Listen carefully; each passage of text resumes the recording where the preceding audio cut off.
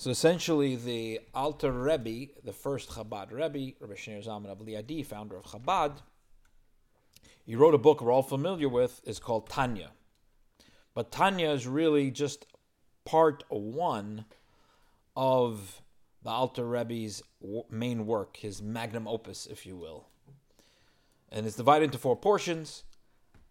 Likutei Amarim Tanya, which is, when you say Tanya, that's usually what people are talking about. The Sefer Shel Beinonim, the book of the intermediate people.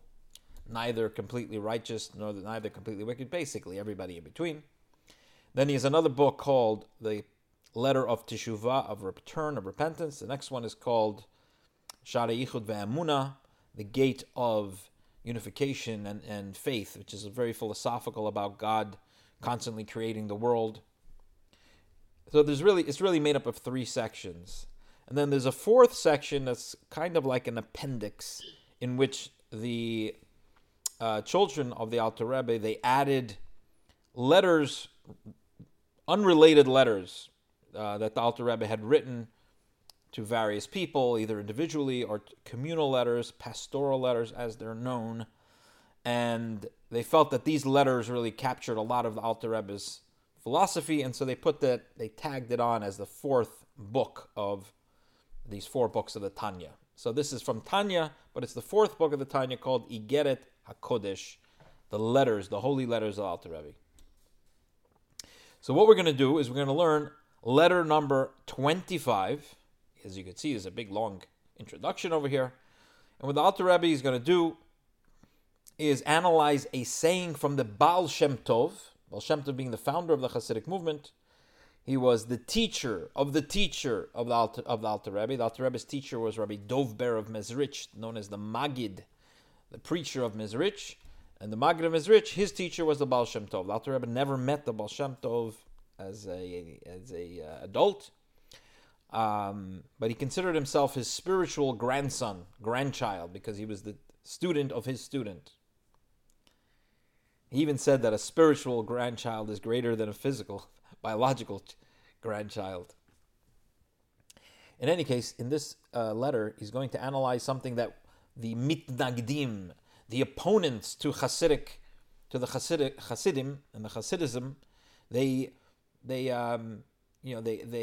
grasped upon certain sayings of the Baal Shem Tov and said, "Oh, this is heretical. This is not in sync with Judaism. The Hasidim are outside the pale." And the Alter Rebbe deals with one of them, and at the end of the chapter, he's going to say, "You see that I've dealt with this one. That'll give you a hint to these other complaints that they have. It's based on misunderstandings or mistakes that they're making." So let's jump into it. You've got it up on the screen. Can you see it? Lahavin Imre Bina. Yeah, thumbs up. All right, this is going to be exciting. Lahavin Imre Bina, to understand, words of understanding, which refers to words of Torah.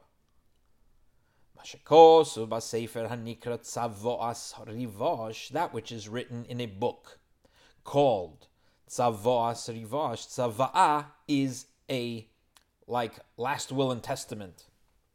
A will is called a tzavah. So Tzava'at Rivash is the last will and testament of Rabbi Yisrael Baal Shem Tov. So this is an acronym over here. Rabbi Yisrael Baal Shem Tov Rivash.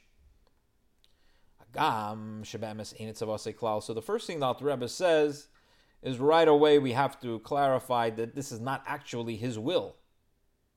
Even though that's the name of the book, it's not his will. His last will and testament. He did not ordain anything before his passing. Rather, he never gave it this name. So this is a collection. This book forms a collection of his pure sayings that was collected by others. They gathered, gathering after gathering, or compilations after compilations. This phrase, by the way, comes from the laws of agriculture in Israel, where you have to leave for the poor, and then there's the poor people come, and then more people come. So there's lekute, basa lekute, the people who collect after everyone else. These people are so poor that even after the poor people have collected, they come again to come through the fields to find if there's anything left, any morsel left for them to take. After that point, it's hefker. Anybody can take from it. Like, there's nothing left. If you can find something then, it's yours, even if you're not poor. So anyway, that's a borrowed phrase that these collectors collected sayings of the Baal Shem Tov. V'lo yadu lechaven halashon al maskunto. So these are not the words of the Baal Shem Tov, rather the collectors, and they did not know how to phrase his teachings precisely in a precise manner. As it says here in the comment, that the Baal Shem Tov used to speak in Yiddish, and the Tzavat HaRivash are recorded in Hebrew, and so lost in translation sometimes happens. But the import of what they're saying in the saying is absolute truth, even if they haven't got the phraseology 100%. And now the Alter Rebbe will begin to explain section 120 of Tzavat HaRivash. By the way, they should have a link over here to buy the book. You can buy the book. It's in English. It was translated. I think it came out for 200-year anniversary of the Baal Shem Tov's passing or something like that. A couple of years ago, maybe 10 years ago, 15 years ago, 20 years ago. You have it? Matt, you have it? All right, Matt has it. Okay. Now you know where to borrow it. Or you can buy it. Anyway, so v'hu b'haktim maimer Rabbi Seinu zechroinim levracha. So it will be understood by first considering the teaching of our sages, may their memories be blessed, which they state, kol hakoes, anybody who gets angry, ki ilu oivid akum v'chule. It's as if he served idols, God forbid. Anybody who gets angry, he allows himself to get angry, it's as if he worships idols. That's a heavy, heavy statement. The reason for this. Any questions, by the way, so far? Which section is this? Which section are we reading? Yes. This is letter 25 of Igeret HaKodesh of the Tanya. So it's volume 4. If you have lessons in Tanya, it's volume 4, I believe. Okay. Might be not number 5, but it's either 4 or 5. The reason for this.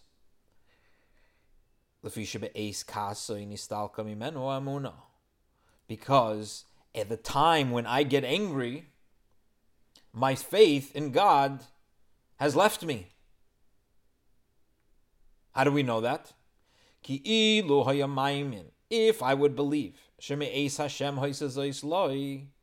that what just happened to me, my kid spilled yogurt all over my jacket just before I have to get up and give a big sermon.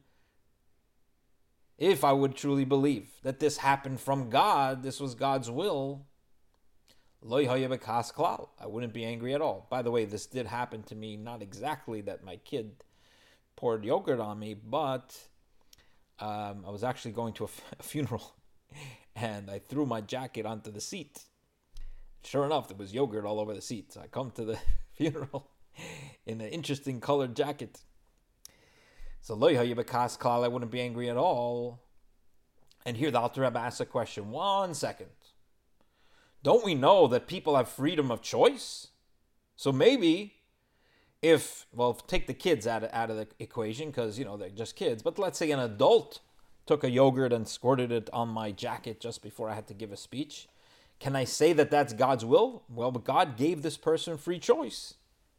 So maybe as the free choice, and it's out of God's hands. So maybe I am allowed to get angry because this wasn't God's intention. It was this guy's free choice. So the Alter Rebbe addresses that. He says, even though a human being has choice, who Baal Bechira is a master of choice, and he is who is cursing me, who Mekalaloi, Mekalali is cursing me, or Makei, or is hitting me, or Mazik Mamoinoi, or is damaging it. I'm saying his, but really I'm saying me, but really the Alter Rebbe is using the third person, his. He's cursing him, or he's hitting him, or he's damaging his property.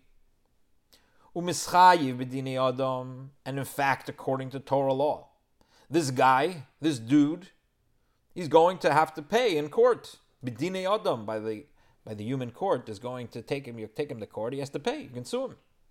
Ubedine shamayim, not only the human court is going to go after him for damages, but the heavenly court, in the heavens, are also going to go after him. What for? Al roya bechirasai, for his evil choice. Right? As the comment says, he can't say to the court, hey, it was wasn't my choice to do this. This was God's will that this yogurt should be squirted on the rabbi. So I should be paid, actually, for doing God's will. He says, no, he did it because of his bad choice, his evil choice. He wasn't doing it for God. Says the Alter Rebbe, Afal Pikein, nevertheless, Al Hanizok, on the person who was damaged, who got the nezek, Kvar Nigzar Men HaShamayim, it had already been decreed from heaven that this is what's going to happen to him. So even though the human being was the perpetrator, the agent of God for this to happen to me, nevertheless, this is something that was God's will. This person is going to be punished. Why is he being punished? Because he did it not for God's reasons, he did it for his own evil choice. And there are many emissaries for God. God has many agents. So he can't say, well, it was God's will. It had to happen. Well, it didn't have to happen through you. If it wouldn't have happened through you, God would figure out another way. Okay? Any questions, comments? Question, Rabbi Yosef. In this case, let's say God, if God, this is the decree of the heaven for him not to do that. So it means he has free choice. If he would decide not to do it, but the God decrees it will happen. So how that will work? Right. So that's what he's saying with Harbe Shluchim Lamokoim, that let's say I decide not to do it, God will. But if it's supposed to happen, yeah, God will find a different way for it to happen. Maybe a bird will come along and drop some yogurt on the rabbi. You know, okay. God has a major computer in heaven that he has all kinds of ways to handle these things. So not necessarily that particular agent will perform what God's will. Exactly. It's not God's will that he should do it. It's God's will that this should happen to me in any which way, and he's the one who chose to be the one. To do it, to be a God's agent. Okay. Yeah. Sorry. Thank you. Right. So therefore, there's no reason for anger. Why should I get angry? Even if somebody, an adult, chooses to harm me, I shouldn't get angry, because if God did not wanted this to happen, it wouldn't have happened. Furthermore, even at this very moment that the person, the perpetrator, is hitting him or cursing him, the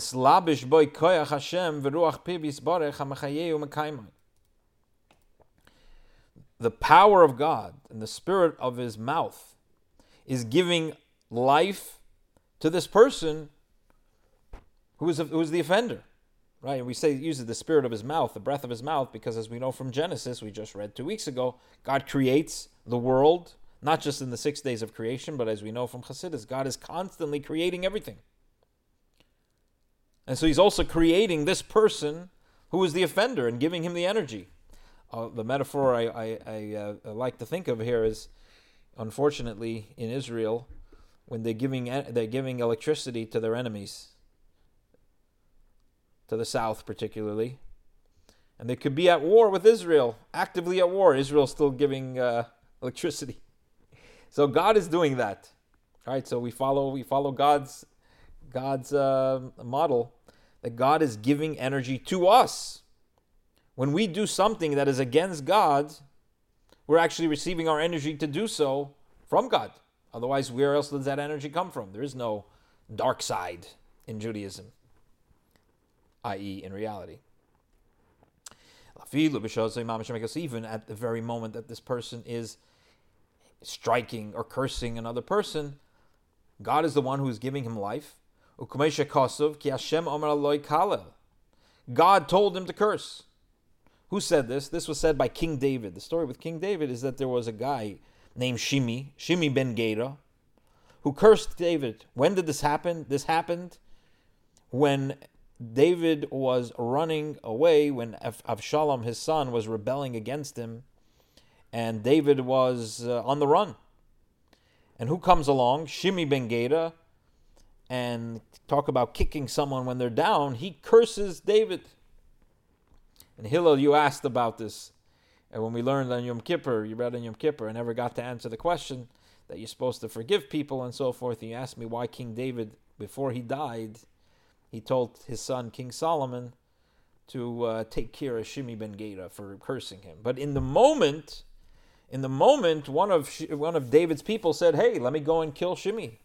What a chutzpah! He's cursing the king while he's down. And David tells him, "Relax, don't do anything. Hashem amar loy kalel. God told Shimi to curse me." Says the Alter Rebbe, "Vehechan omar l'Shimi." Where did God tell Shimi to curse King David? Ella, rather, shemachshava zoy shenofla l'Shimi bilibi u'moiche yarda me'es Hashem. This thought that fell into Shimi's heart and into his mind descended from God. God planted that thought in his mind.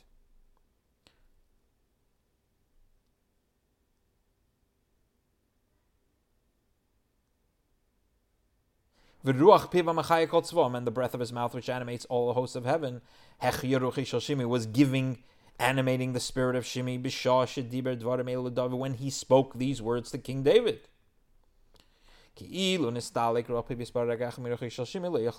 If God's spirit, if God's energy would have been removed from Shimi for even one moment, he wouldn't be able to speak. God is giving him the ability to speak. That's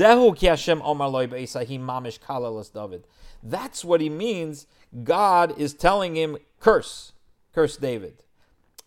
See, the Alter Rebbe is interpreting it and saying that it's God's speech that brings everything into existence. So God is bringing him into existence and allowing him to curse me.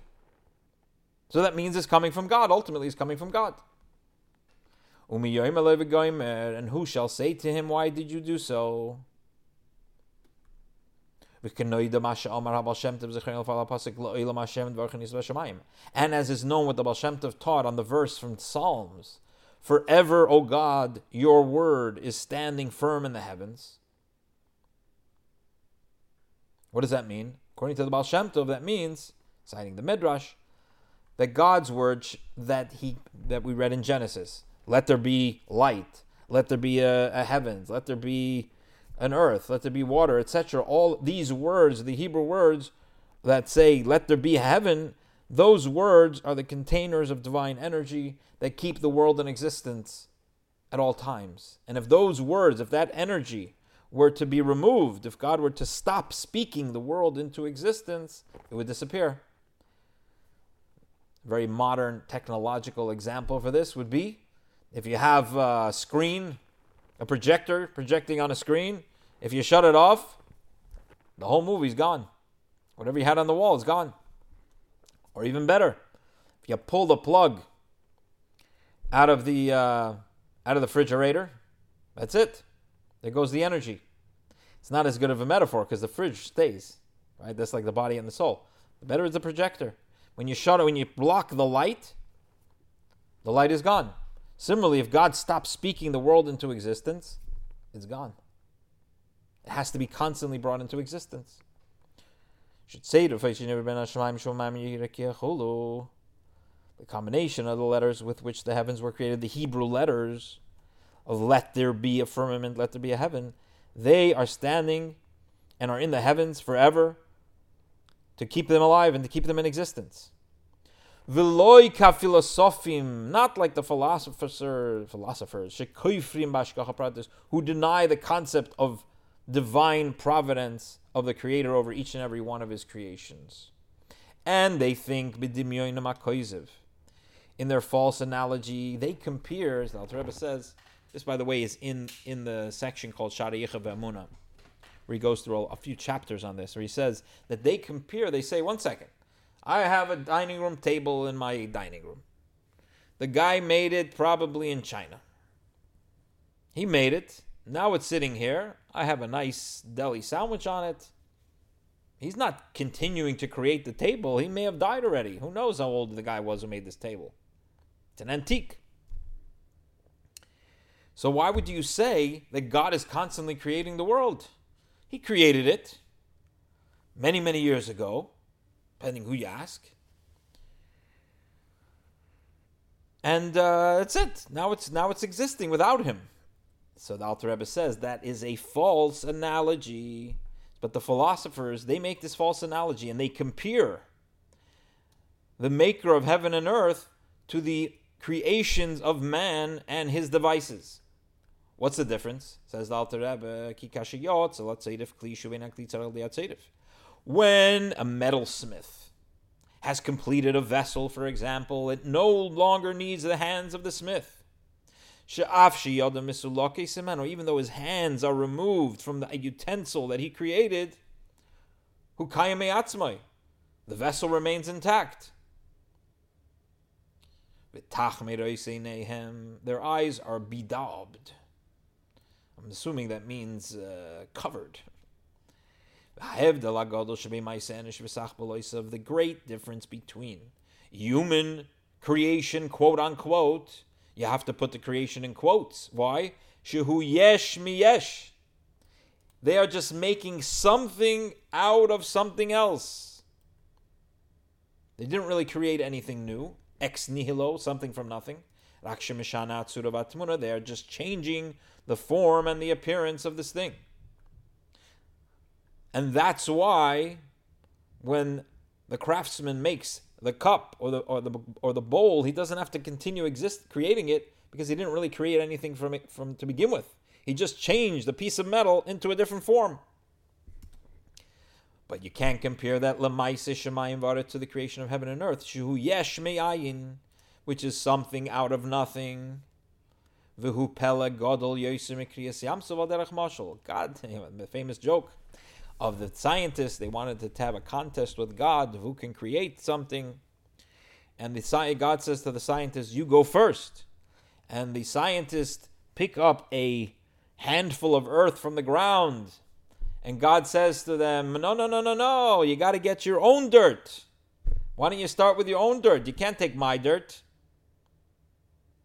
So anything the scientists and the inventors are going to create, they're going to have to take something that is already in existence in the world.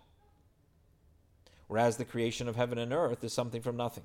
And here the Alter Rebbe compares it to the splitting of the sea. The creation of the world, the universe, from nothing, is a greater wonder than the splitting of the sea. What happened with the splitting of the sea? God sends this very strong eastern wind the whole night, and the waters part. And what would happen if this wind would stop for a moment? Then the waters would go back to their normal state, which is to rush and run, as is their nature. And they would not stand like a wall, as is described in the Torah. They stood up like a wall, so the Jews could walk through. The Alter Rebbe adds that the nature of water to flow is itself something that is being recreated constantly out of nothingness. Because a wall of stone stands without a wind keeping it up. But it's the nature of water that it doesn't stand, it flows. So certainly the creation of something from nothing, which is above nature, right? People say, well, why does it happen? Because of nature. Nature itself is the greatest miracle. It's not normal for something that doesn't exist to be in existence. And it's even a greater wonder than the splitting of the sea. Alachas kama v'kama, certainly. So if it's true that if the wind were to stop, then the sea would cease from being split. It automatically would start rushing again. So certainly, if God's energy, which is bringing the world into existence, were to part from the world, from the creation, Yoshuv hanivra la'ayin va'efes mamish, then the created being would return to absolute nothingness. Not like he would be downgraded, dialed back. No, it would not exist at all. There was no foundation for creation's existence aside from the fact that God brings it into being. So if God ceases to bring it into being, it disappears. It's gone. So even once it's brought into being, it still has no foundation to exist. It's like, you throw a rock into the air, right? It's not going to just keep floating or going. Only as long as the power that you invested in it is in it, will it keep going. Once the power is gone, it's going to start coming back down. You got to keep throwing it back up into the air. Similarly, why? Because it's the nature of gravity that it comes down. So what's the nature of nothingness? The nature of nothingness is to be nothing. And so the fact that God brought it into being is not going to stay in being because that's not its nature. Rather, it's going to turn back into nothingness. It has to be constantly pushed to remain in existence. You got to keep it plugged in constantly, or else it disappears.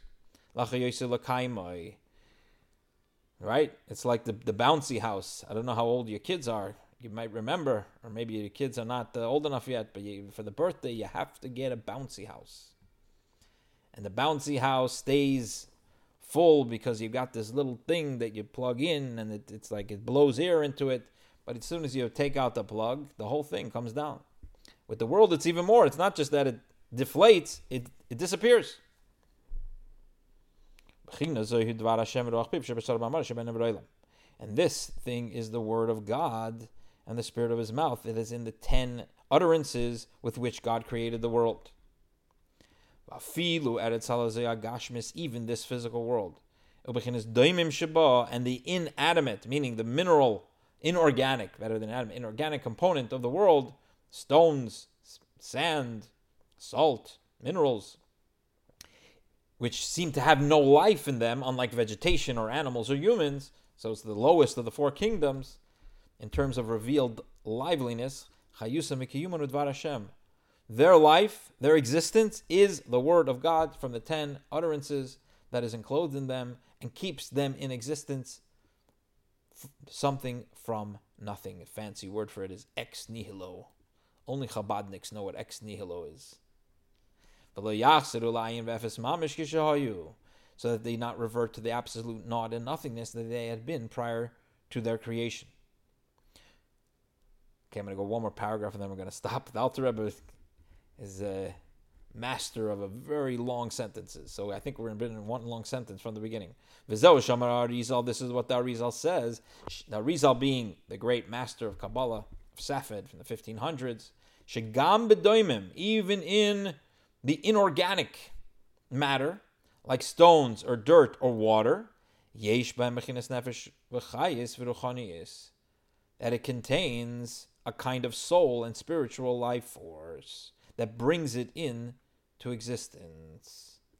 Okay, we're going to pause here and open it up to questions and or comments. There's a good question. What happened on Shabbat? Shabbat Shalom. What happened on Shabbat? Did God cease creating?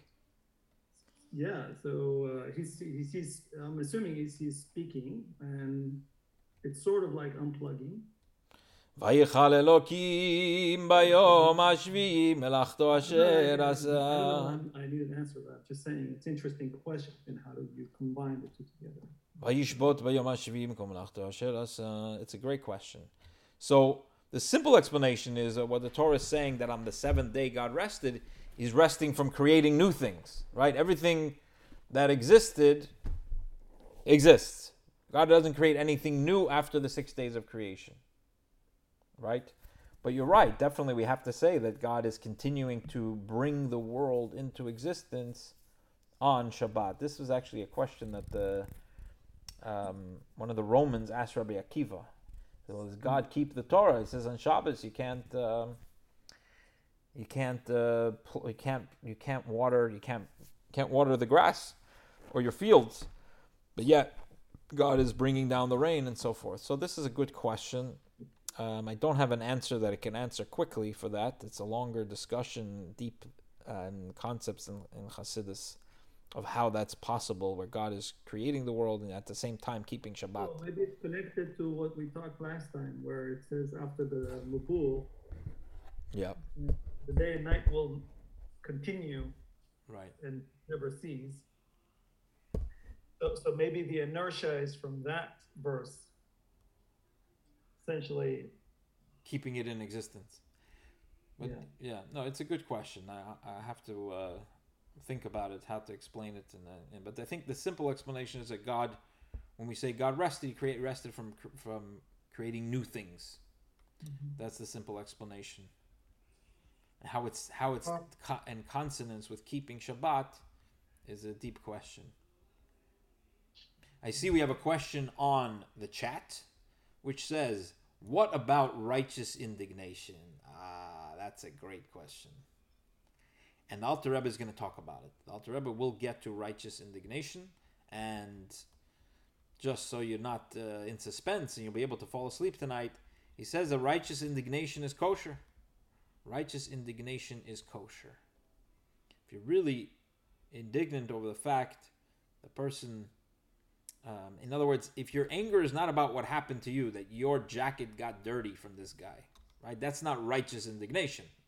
That's ego indignation. But if you're truly angry over the fact that God's will has been transgressed, and it doesn't have anything to do with your ego. Sometimes people have indignation or indigestion from all kinds of things, and then they seize upon something righteous to express it and feel good about themselves at the same time. So that's a very tricky thing. Righteous indignation is a very tricky thing.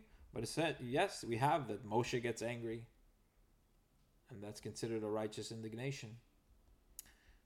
The righteous do get angry. But we'll learn more about that later in the chapter.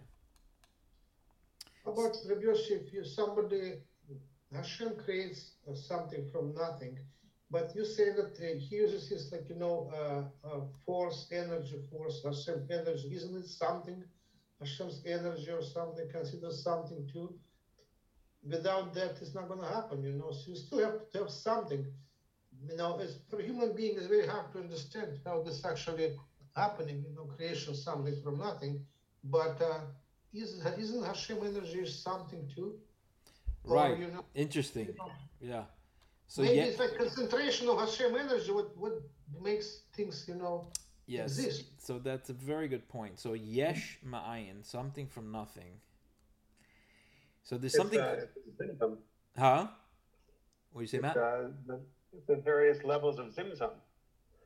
Right. So Tzimtzum. Right. Tzimtzum is God contracting Himself, and not contracting Himself, but concealing Himself, so that existence can exist. But I think the answer to what you're saying, Hillel, is there's something called yesh ma'ayin, which means something from nothing, and then there's something called ila ve'alul. Ila ve'alul means the cause and effect. And what you're talking about is that the physical reality comes from some spiritual reality that's also creation of God. And that is true. There is a Seder Shtasos. But yesh me'ayin means a quantum jump. Right? So there's things that are links in the chain. The chain could be 1 billion hooks long. But it's still, the last link is connected to the first link. That's ila va'alul. Yesh ma'ayin means there's a jump. There's a chasm that has to be leaped over. So human beings are capable of ila va'alul. And yes, there is a point of creation where it is ila va'alul, but at some point there is a jump to physical reality. That is a jump. There's nothing behind it. There's no chain of there's no chain of progression behind it.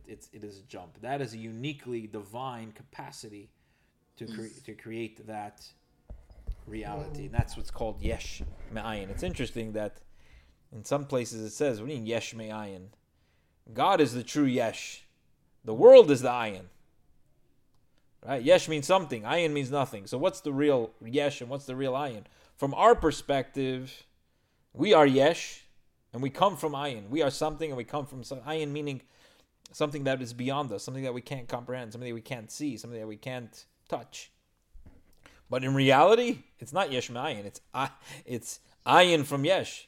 We're the ayin because, as the Rambam puts it, the type of existence that we have is not real existence. It's dependent existence. It's a contingent existence.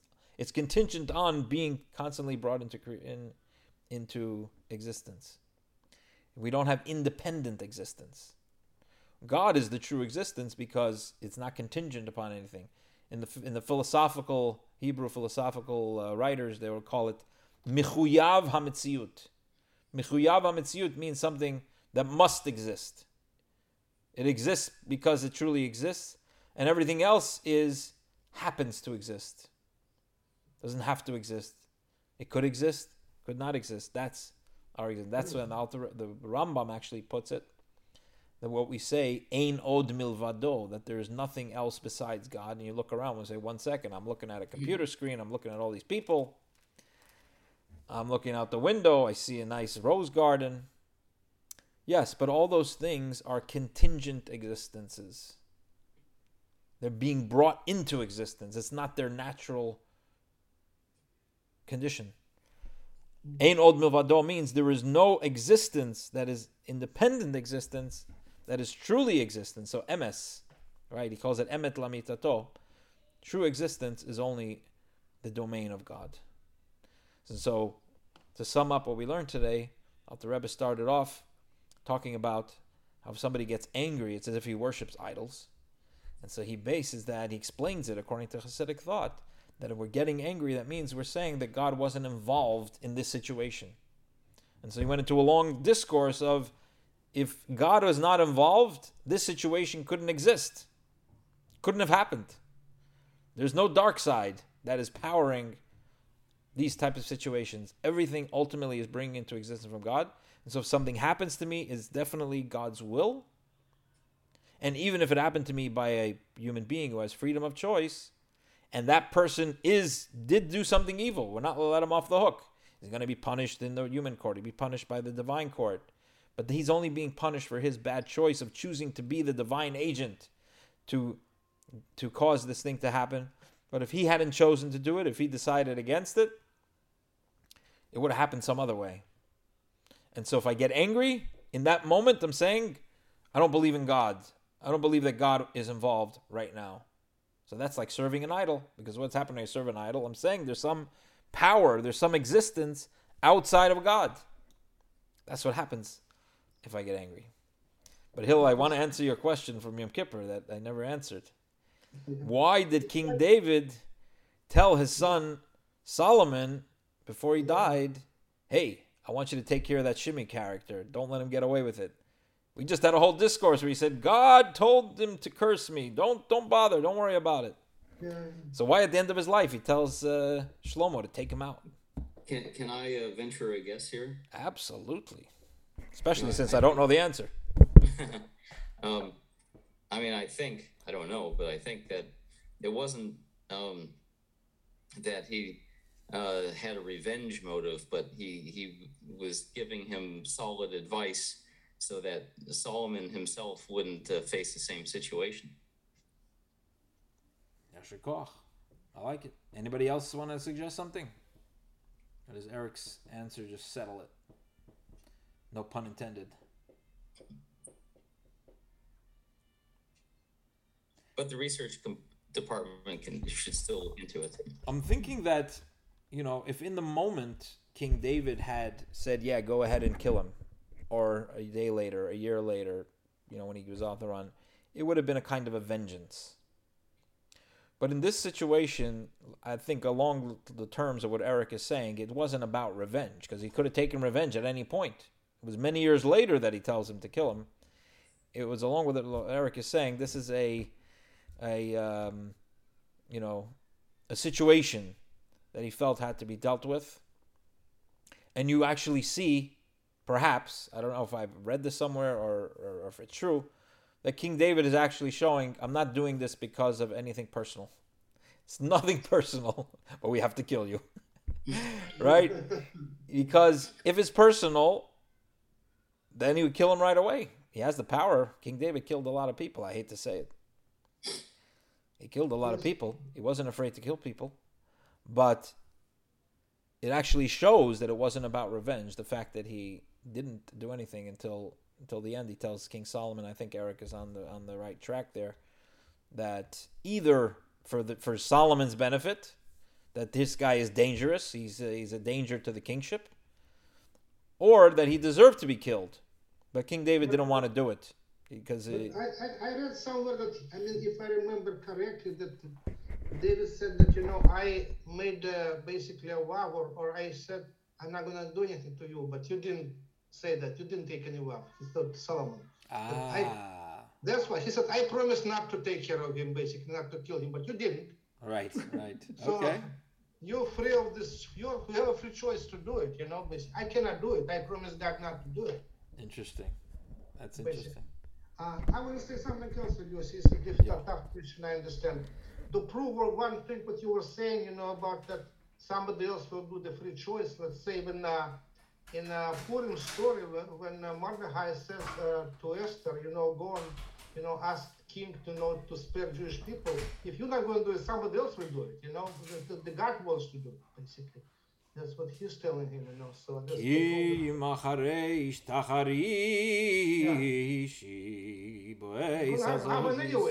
רווח ויצולו יעמוד ליהודים ממקום אחר ועטו ויסביך ויבדו. Excellent point, Hillel. So it works on the positive side too. That you have to do the right thing, but God has his ways, and you do the right thing, you get the merit of being the one who did it. Yeah. Thank you, Well, thank you, ladies and gentlemen. Nerio, Vakasha. Quick question.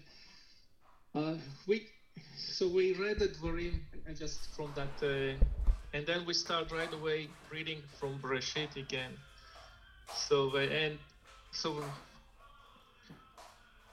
Continuation.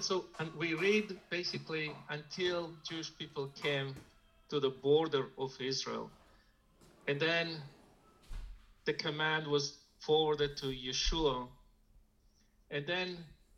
Why we not continue reading what happened inside of Israel?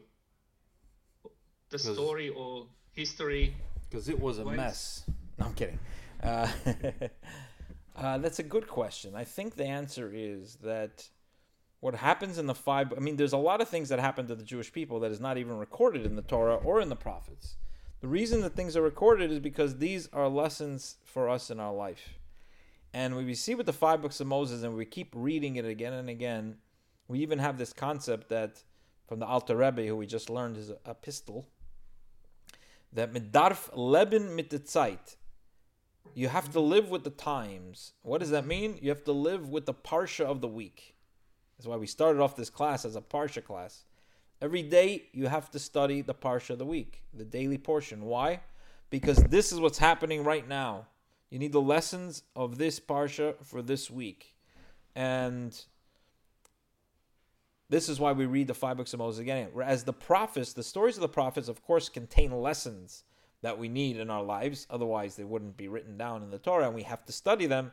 But we don't have the same obligation to read it again and again because it's not as central as the stories of the 5 books of Moses. The stories of the 5 books of Moses and the teaching of the 5 books of Moses, this is the essence of the Torah, and something that we need to be constantly reviewing year after year, again and again. This is like our life blood. This is the meat and potatoes of the divine wisdom that we need to keep in our bloodstream and keep in our ecosystem and in our minds. Whereas the prophets, they're not the same as, of course, they contain lessons that we derive from, but they're not the same as central and essential to our daily lives as the 5 books of Moses. If that makes sense. Thank you. Yeah, thank you. Bakasha. Interestingly, it says that the 5 books of the Tehillim, of the Psalms, are parallel the 5 books of Moses. And with the Psalms, we do see that we read the Psalms every day, either in prayers, Psukei de Zimra, or in the Chabad custom, we finish it every 30 days. So the Psalms also has a very essential connection to our daily, regular life, as opposed to other parts of the prophets or writings. Well, ladies and gentlemen, this has been another wonderful get-together. I'm so glad you were here to study the beautiful teachings of the Alter Rebbe. We'll see you again Tuesday night. Tomorrow night we have a minyan. I hope you can make it. 7 p.m. Marcos' father's yahrzeit at the LCC. 7 p.m. for Maariv. It's going to be amazing, like everything else. All right, Laila Tov. בהצלחה רבה בכל העניינים. תודה רבה. בבקשה.